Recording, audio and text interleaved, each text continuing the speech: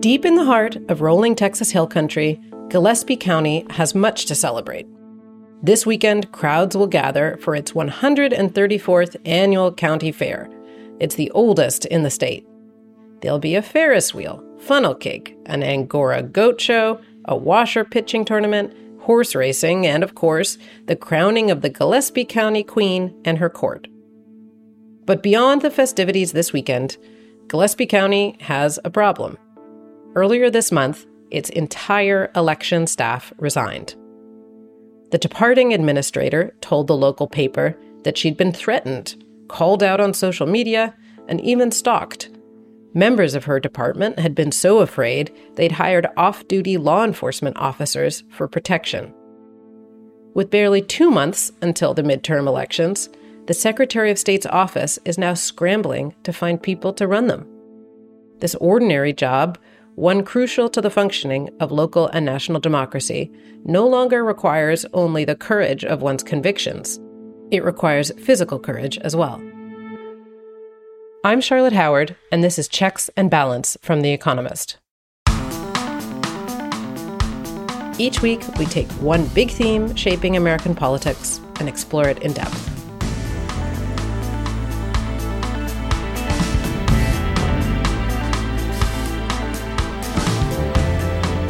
Today, is America entering a new era of political violence?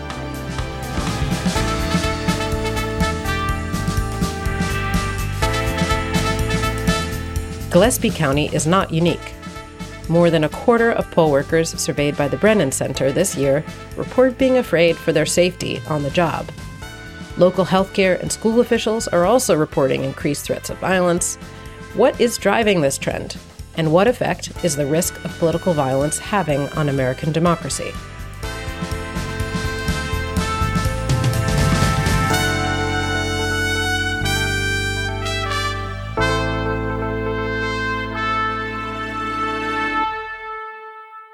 Today I'm joined by James Bennett and Erin Braun. Great to be with you both. Erin, how are things? Things are good, Charlotte. I'm sitting on the floor right now because most of my house is packed up. I'm about to move from Denver to Los Angeles, so a box is currently serving as my desk. But things are good. You're like an early days frontierswoman. Woman. You continue to move west. That's all I've ever wanted to hear. Thank you. James, how are you?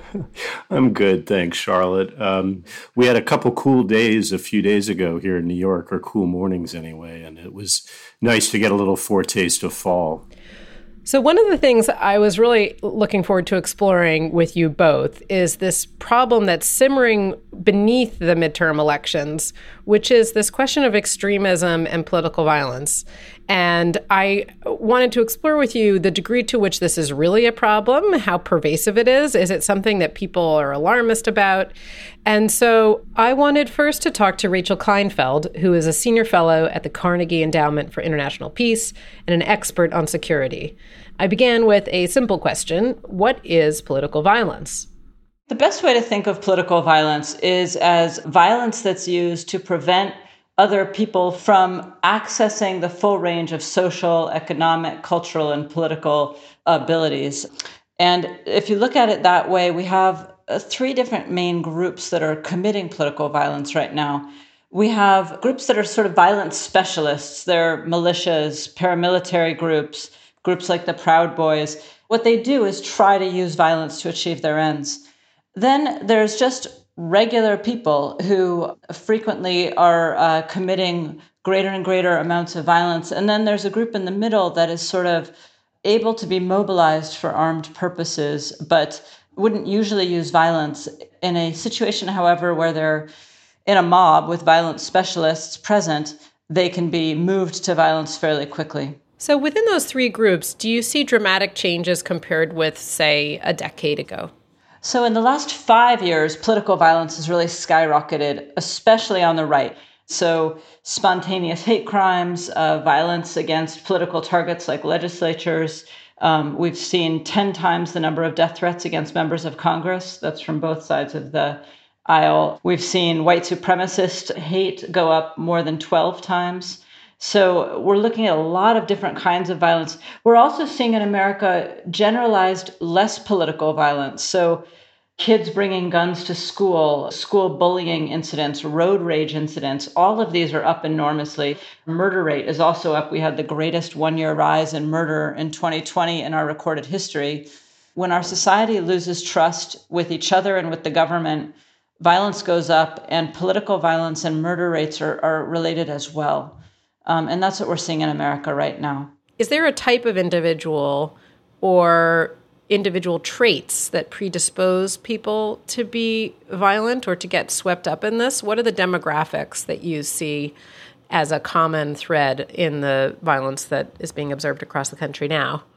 All over the world, people with more aggressive personalities commit more violence. Aggressive personalities are not related to ideology or even to gender. They're just more likely to get hot-headed. However, that is connected to a demographic. Again, all over the world, what you see is that most violence is committed by young men who are unmarried, jobless, don't have kids. That is still the case for spontaneous hate crimes in America. What you're also seeing in America, though, is a very different kind of violence that started up in the last 5 years or so. And this is among older men in their 30s and 40s who have jobs, who have children, who are married. They're more likely to believe in conspiracy theories if they go to church, if they're involved in community groups. We're seeing this kind of person at armed rallies at state legislatures on January 6th at the Capitol. These aren't spontaneous actors. These are people who are acting politically through violence. And it's a very unusual profile for violence around the world. And it's really more worrisome in a way because people age out of the violence they commit as young men, and they can also be helped out of it by just getting their lives more settled. These people whose lives are settled and who are middle-aged and who are committing violence defensively because they think they're protecting their community or their belief system, it's hard to know what to do to stop that kind of violence. Is that a sign of a normalization of violence, the fact that it's people who have jobs, who are part of community groups, who aren't isolated? What kind of conclusions can you draw from that shift in the nature of people who are engaged in this type of violence? So my sense of it is that what we're seeing is a normalization of violence. We're seeing people seeing violence as a form of political act rather than as a criminal act. And so this older group is seeing violence as an extension of their politics. It might still be the more aggressive individuals who are committing the violence. It's very hard to get regular people to commit violence against other people, actually. So you might have more aggressive personalities leading the way. But the fact that we're seeing this older, settled demographic of people with kids, that suggests that three things are happening. Because it's so hard to get people to commit violence, it becomes more normalized and easier if you lower inhibitions. And you can do that by positing that violence is part of an accepted way of acting. So in a war, violence is more acceptable. You can posit that it's defensive rather than offensive. It's acceptable generally to commit violence for self-defense, to protect your family, maybe to protect your values. And you can dehumanize another side so that you're lowering inhibitions because the other side isn't really fully human. You see that in genocides a lot.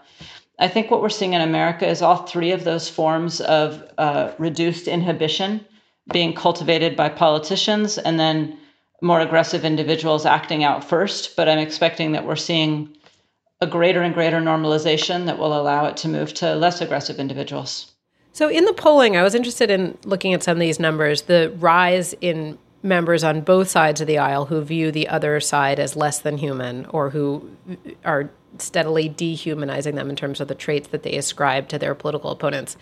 Is the phenomenon that you described really a problem of the political right? Is it happening on the left as well to a lesser extent? Help me understand how partisan this is. Actual acts of violence are vastly, vastly higher on the right. And they're even higher if you look at violence against people rather than property. The left tends to commit more property crime. They have since the 60s. The right tends to commit more violence against people and have for decades as well. So what that tells me is that on the right, people are losing their inhibitions to violence probably because they see themselves as less likely to get punished for it. We're also seeing a difference between the way the left and the right are organized. On the right, people who justify violence feel very closely tied to the Republican Party. On the left, people who justify violence feel very disaffected from the Democratic Party. On the right, it's much more easy to drive the violence by politicians pointing out targets.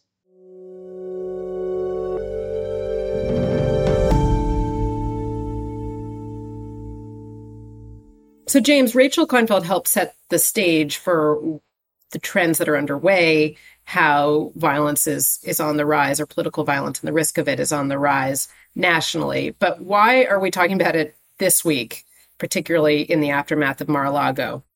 Well, because in the aftermath of the search of the former president's home, there was a huge upsurge in threats online against law enforcement.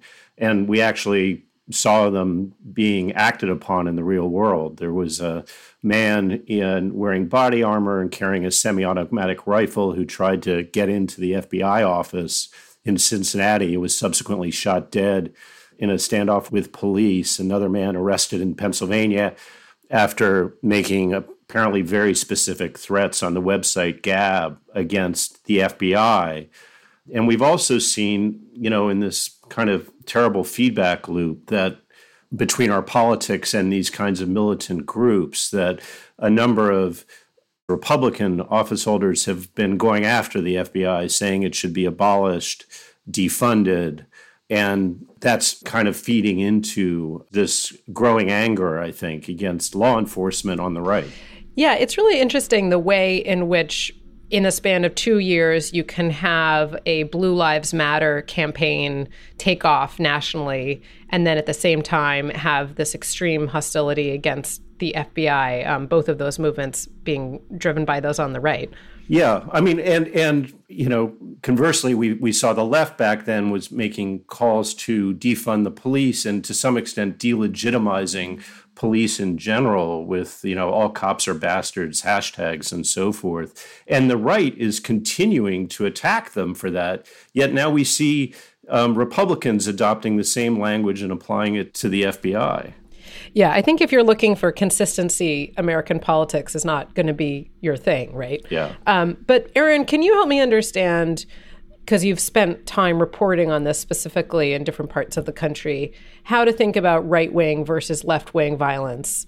Rachel Kleinfeld got into this a bit, but what have you observed in your reporting? So in the West, at least where I am based, when you think about left-wing violence, I at least think about aggression towards oil and gas pipelines or eco-terrorism in the line of tree spiking. If you think about what's been happening in Portland the last couple of years, there's just been basically street violence between right-wing groups like the Proud Boys and anti-fascists that have devolved into brawls and shootings. And I think that's an example where you can point to the right and the left being at fault. But I think what Rachel said about the partisanship of violence is really interesting and really important in that maybe those are extreme examples. But if you look at over the past 5 years or so, while Democrats and Republicans may express similar levels of support for violence, it's Republicans and people on the right who are committing acts of violence at a much higher rate. What do you make, James, of the observation that Rachel articulated that it's really not fringe characters anymore, that some of those who are most likely to be at risk for political violence are those who are older, white voters, married, belonging to churches? She had some research that she published that I was reading that said the two groups that are most likely to be engaged in political violence are those who express hostility toward women in both parties. That finding holds true.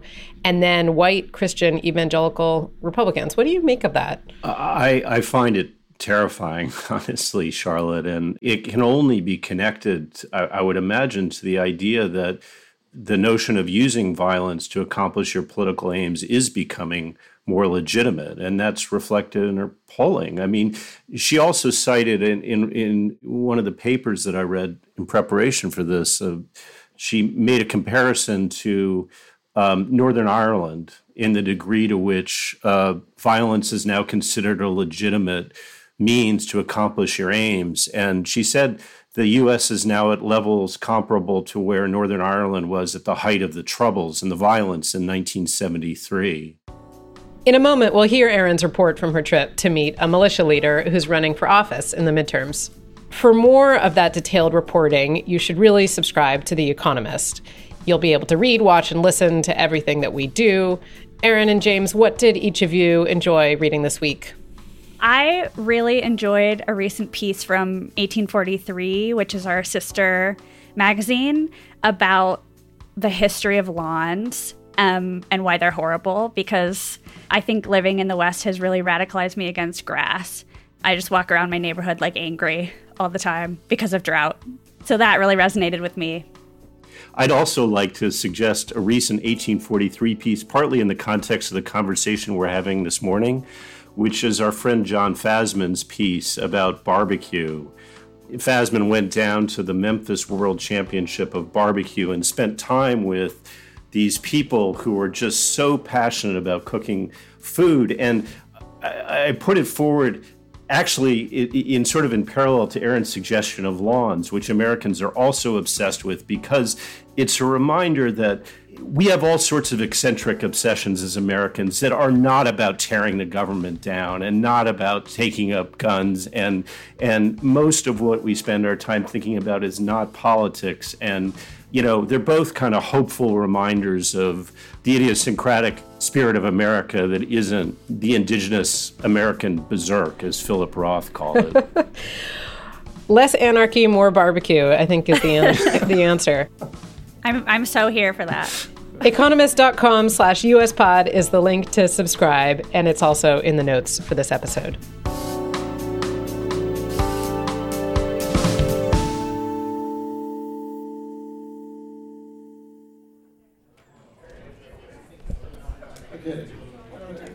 Sandpoint, Idaho is a small town about an hour south of the Canadian border. Tourists come from around the West to visit the mountains and lakes and hang out on Sandpoint's posh Main Street. But the politics of most people who live up there in the Idaho Panhandle are a deep ruby red. Hopefully we can open up and we can talk to each other. I joined about 75 locals at a town hall to hear from one of the candidates running for governor in the state. I'm going to start off right now. Why are you here? I want to know why you're here. Because we love you. Okay, she says she loves me. But there's lots of people that hate me too. I mean, if you want to... Ammon Bundy is best known for leading 2 armed standoffs against the federal government at his family's ranch in Nevada in 2014 and at a wildlife refuge in Oregon in 2016. During the past 2 years, he's found fame again while agitating against COVID-19 restrictions. He used that momentum to launch his bid for governor. Though he affiliates with the Republican Party, he's running as an independent so he could skip the crowded primary back in May. So, I want to ask you, right now, what is freedom? What is it? Anybody want to take a shot? Freedom from government oppression. Okay, freedom from government oppression. We have too much government in this country. Okay. I met Bundy in a park in Sandpoint a few hours before the town hall. There was a playground nearby, and his 7-year-old son played there while we talked. Bundy wore a cowboy hat and had a small Constitution tucked into his shirt pocket. He read from it occasionally when he wanted to prove a point. I'm a constitutionalist because it outlines the role of the federal government. It says, federal government, your duty is this, this, this, and this. We need you to do this, this, and this, and this. But beyond this, you don't have any jurisdiction or power. That's what the Constitution says. As governor, Bundy says he would put an end to what he sees as federal overreach. The states haven't said, look, that's not your responsibility, that's our responsibility. And I think that it's going to take 1 or 2 states to say no, and then the other states will just follow. This feeling runs deep in Bundy's blood. He grew up on a ranch in southern Nevada where his father, Cliven, was one of the sagebrush rebels. I realize now that he was,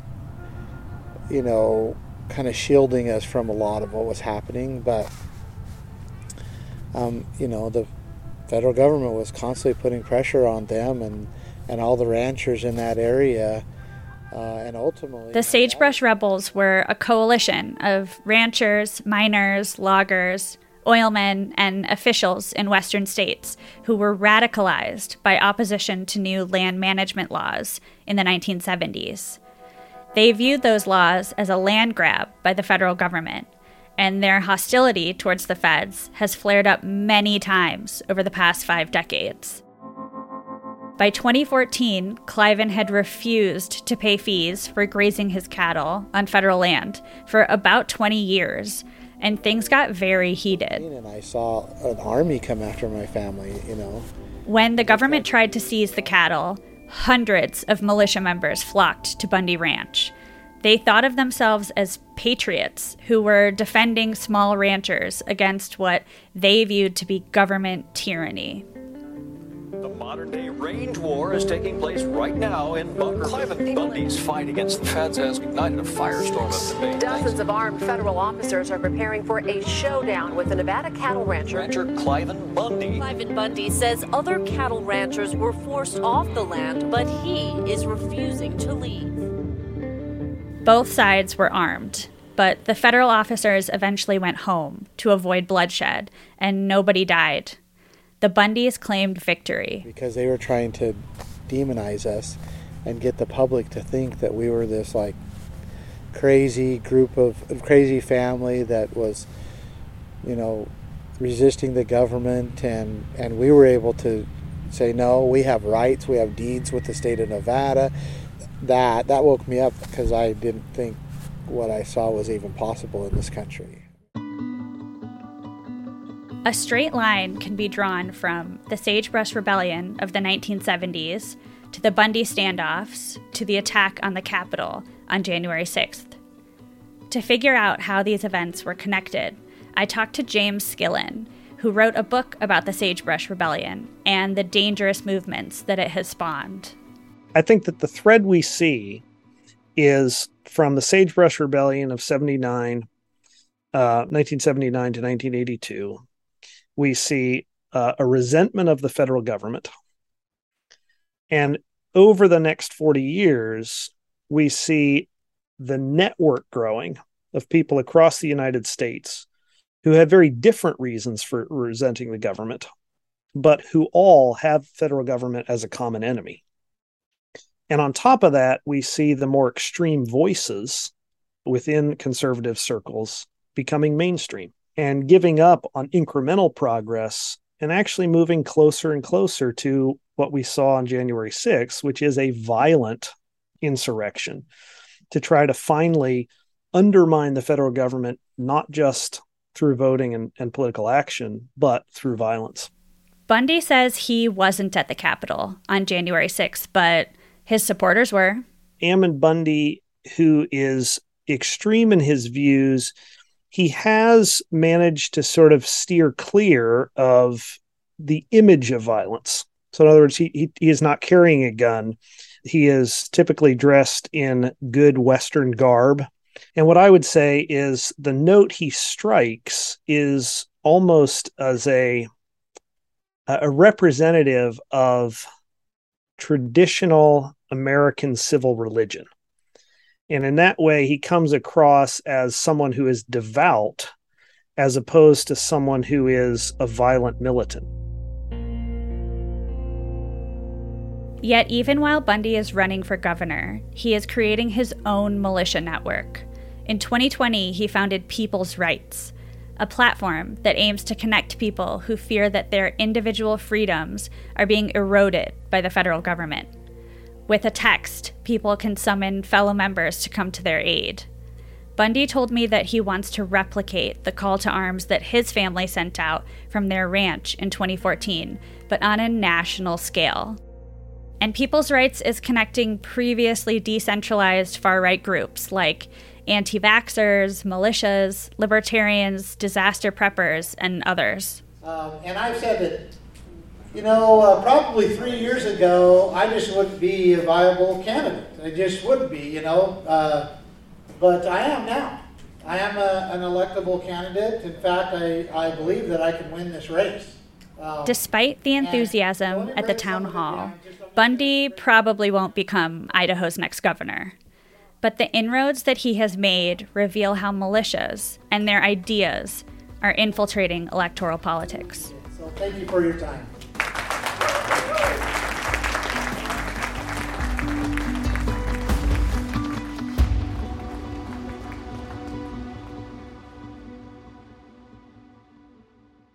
Aaron, it was fascinating to hear that reporting. Can you say whether there was anything about your reporting trip that you found particularly surprising, whether there was anything that wasn't exactly as you expected it to be? A lot of things. I mean, I think that's kind of the joy of reporting. Nothing is what you think it will be. But I think kind of the most jarring thing for me was actually getting to sit down with Bundy after months of reading about him from afar and knowing that he is this militia leader that has inspired violent events, and then having him sit across from me and introduce me to his young son and tell me that he's an introvert and be very soft-spoken.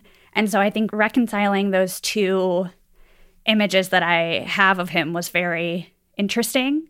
One thing that was interesting to me listening to your audio is how much it sounded like Tea Party rallies that I had attended back in 2010. I mean, a lot of the stuff is really similar. And so what's changed is the organization around militias. James, what did you make of Aaron's reporting, and what do you make more broadly of the rise in the militia movement compared with prior trends in political violence that we might have seen in the past? Another huge difference is obviously the role that social media is playing and the internet in providing distribution of these ideas on a scale we've never imagined before, and an ability of people to kind of self-organize much more effectively than they could before. But to return to Aaron's point about the kind of mainstreaming of some of these ideas, another period when the militia movement was getting a tremendous amount of attention was in the wake of the Oklahoma City bombing in 1995, which killed 168 people, and including 19 children. I think it remains the most devastating act of domestic terrorism in history, and the two people who carried it out were connected to this movement. And at that time, and since that time until recently, though, the leaders of our country were seen as part of the conspiracy by this movement. George H.W. Bush, as president, had referred to a new world order emerging in the wake of the fall of the Soviet Union. And that, since then, has been seen within this world as code for this sinister cabal that is running and ruining everybody's lives. And in fact, Joe Biden used the term New World Order earlier this year in a context of talking about what might emerge in the wake of Russia's invasion of Ukraine. And the internet blew up again with this conspiracy theory. So whether you're a Republican or a Democrat, if you were in office, you were seen as part of the conspiracy. And one thing fundamental that has changed is that it's been clear since before January 6th that members of this movement now at least think that they have an ally in Donald Trump. And that is, I think that's just a sea change. We'll be back in a moment to discuss whether there might be any antidote to this new era of political violence.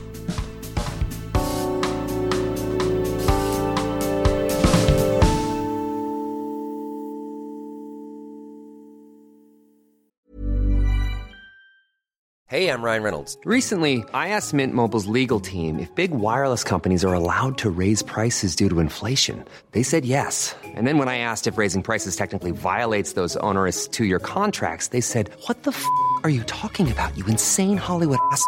So to recap, we're cutting the price of Mint Unlimited from $30 a month to just $15 a month. Give it a try at mintmobile.com/switch. $45 up front for 3 months plus taxes and fees. Promo rate for new customers for limited time. Unlimited more than 40 gigabytes per month. Slows full terms at mintmobile.com. Robert Pape is a professor at the University of Chicago and leads a team conducting a national survey to try and uncover violent sentiments held by Americans. He took me through his findings on where this violence is coming from. In our nationally representative surveys that we've been conducting now for over about a year and a half, we routinely find that between 15 and 20 million American adults hold two beliefs. Number one, that the use of force is justified to restore Donald Trump to the presidency. And number two, that Joe Biden stole the 2020 election and is therefore an illegitimate president. May I ask you, what do you mean when you talk about the potential for violence? What are we talking about here? Because there's a possibility for real hysteria given some of these findings, right? That they seem extremely concerning. So what sorts of threats are you most concerned about?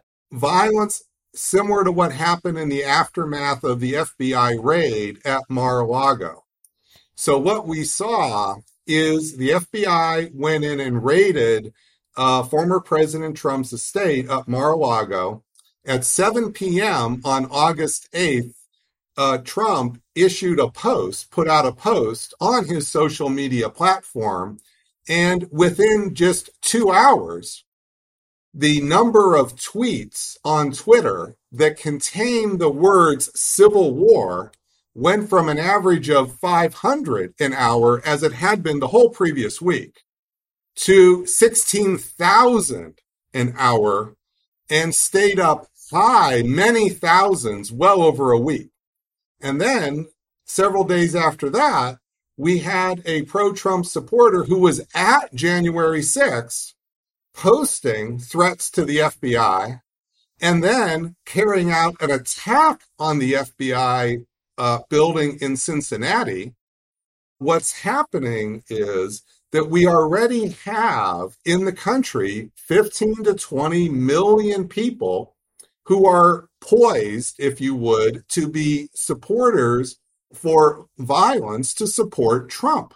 So what that means is, Charlotte, it's very easy in that environment for political rhetoric to galvanize. We are not paying sufficient attention to the underlying body of support in the country that sees the use of force as justified for pro-Trump purposes.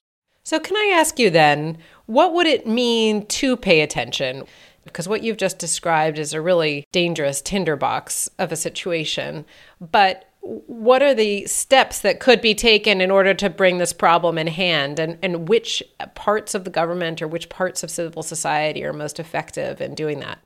We can do something about this as a country. We don't have to just live in the state of fear with the tinderbox. It's also important to know that our national surveys show that there's not just 15 to 20 million American adults who support violence for conservative causes.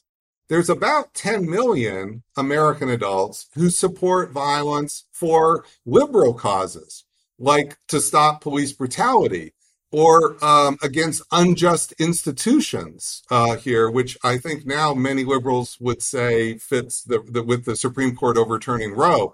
The Supreme Court now probably fits that description. Well, that points in the direction of what we really need is a bipartisan coalition against political violence.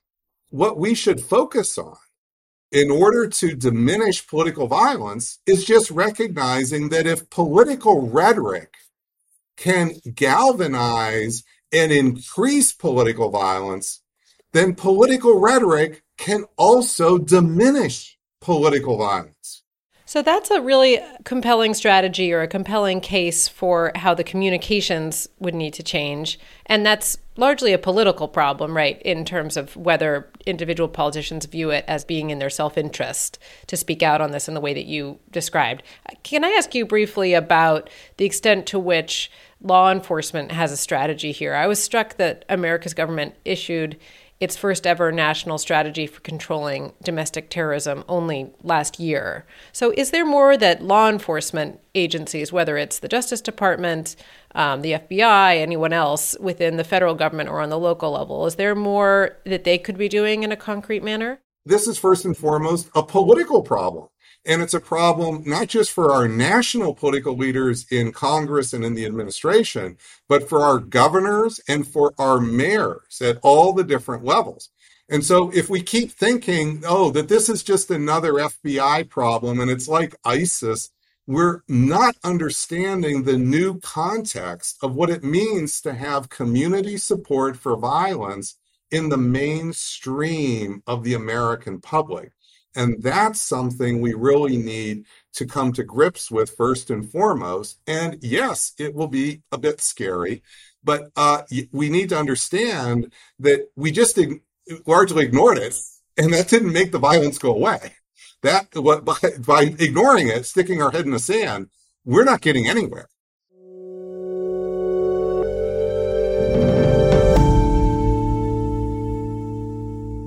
So Robert really stressed the importance of political messaging here, but I have to think that there's more still that law enforcement can be doing. What do you make of that, James?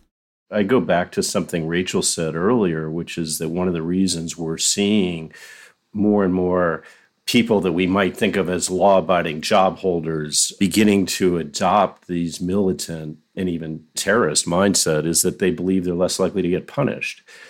And that's why, I think it's crucially important, the work that the Justice Department has been doing following up on January 6th and really carrying out, I think, what's the largest law enforcement action in our history to make sure that the participants in that insurrection get punished if they deserve it. And showing people that actually, no, the government takes this stuff very seriously and will follow through. Yeah, I was interested in some of the research that shows that this is an issue in other countries as well. If you look at India, Israel, Germany, this perception that violence against certain factions might be tolerated by authorities, that becomes mutually reinforcing, both that people aren't prosecuted and then it creates an environment in which more people are apt to commit these crimes. Aaron, when you hear Robert speak about some of the ways that this might be dealt with, what do you think about the role of government and law enforcement in helping to tamp some of this down? Yeah, I agree with James. I think that one of the reasons why the two Bundy standoffs kind of energized the militia movement is because they were never convicted. So it was kind of this example of how far you could push the government and not suffer huge repercussions. And after January 6th, we've seen more than 200 people now be sentenced for participating in the riot. And there's research that shows that after the insurrection, because of the crackdown by the Justice Department and the increased media attention, militia groups scuppered a lot of their events. A lot of them went underground, and there was this culture of paranoia. And I think that that is evidence that accountability matters, not just for, I think, the participants in the insurrection, but maybe also for the politicians that helped inflame it. I want to ask you, James, about the threat of political violence and the knock-on effects that it might have. So we heard at the beginning of the episode this entire town's election administrators who quit. I was struck in the announcements from many of the Republicans who are more moderate, who are retiring from the House and Senate this year. A big reason they cite was the threat of violence, threats made against them and their families. The nature of these announcements suggested that they didn't think that the risk was worth it anymore. In addition to their political prospects declining, they felt a real physical risk. Do you see that dynamic being pervasive, that this becomes a force that determines not just whether there are violent acts that occur, but whether it shapes and changes the nature of the people who are willing to enter public life? I think it's changing the shape and nature of the people that are willing to participate in politics at all levels right now. I was out in Wyoming in early July doing some reporting about Liz Cheney's race then, and talking to people who've been active in the Republican Party there. And one of the things I came away with was reasonable people no longer want to show up to party meetings because people are so mean to each other. There's so much bullying. There's so much nastiness. And people go to these meetings armed. And so some folks are scared and they're just staying away. And what's happening is the ground gets, ceded over time to the people who are angriest. And I mean, I guess writ small, writ more local, that's kind of the same thing you're describing happening in Congress right now. Aaron, what do you think about this perennial question I have in my mind as we talk about this subject, which is whether we're sensationalizing the problem? People talk about a civil war. Does that seem likely? I mean, we're not going to have a civil war the way that we did in the 19th century, but what is the way in which you see this playing out realistically? In regards to a civil war, I think you're right in that it may be very different than what we think of when we hear civil war. When I was talking to extremists, they prefer to think of it less as kind of a violent revolution and more as an organic separation. And what they mean by that is that they would just kind of like to retreat into their own political tribes, essentially. And I thought that was interesting because on a much broader, much less extreme level, we have seen red and blue states diverging in terms of politics and policy. So I kind of think we are seeing a bit of that separation, just in a very different way than I think the folks who were talking to me meant it to be. Okay, I think that's a good place, or at least as good a place as we'll reach today to leave it. But it is my chance to ask quiz questions this week, which I'm very excited about. This week, Anthony Fauci announced that he plans to step down as the head of the National Institute of Allergy and Infectious Diseases. He's had the job for 38 years. And back in 1992, The Economist noted how prolific Dr. Fauci was based on the number of papers that he had written. He was the 17th most productive scientist in the world. In the decade before that, he'd authored 338 papers. But it was really COVID-19 that brought Fauci into the spotlight as never before. And I'll note the connection to our conversation this week is that he is among the many public officials that has faced specific threats over the past 2 years, despite his impressive service. So my question to you both is, which Hollywood heartthrob was nominated for an Emmy for playing Dr. Fauci on an episode of Saturday Night Live in 2020? This feels like a really fluffy one, but you guys are getting off easy. This is getting off easy. Well, as a longtime listener of the quiz who's always dreaded being in this position, I've learned that the fallback answer is always Millard Fillmore. So I'm going with Millard Fillmore. Aaron? I just have no idea. Okay, so it was in fact Brad Pitt. Fauci was usually played by Kate McKinnon, who is a cast member of SNL, but Pitt guest starred in an episode in April 2020. And Dr. Fauci said that Brad Pitt did a great job, but that he's got to work on his Brooklyn accent, which sounds about right. Okay, question 2. A number of politicians have hosted SNL, but which of the following has never done so? Okay, ready? Trump, George McGovern, Barack Obama, John McCain, Al Gore, and Rudy Giuliani. I think it's Barack Obama. Aaron?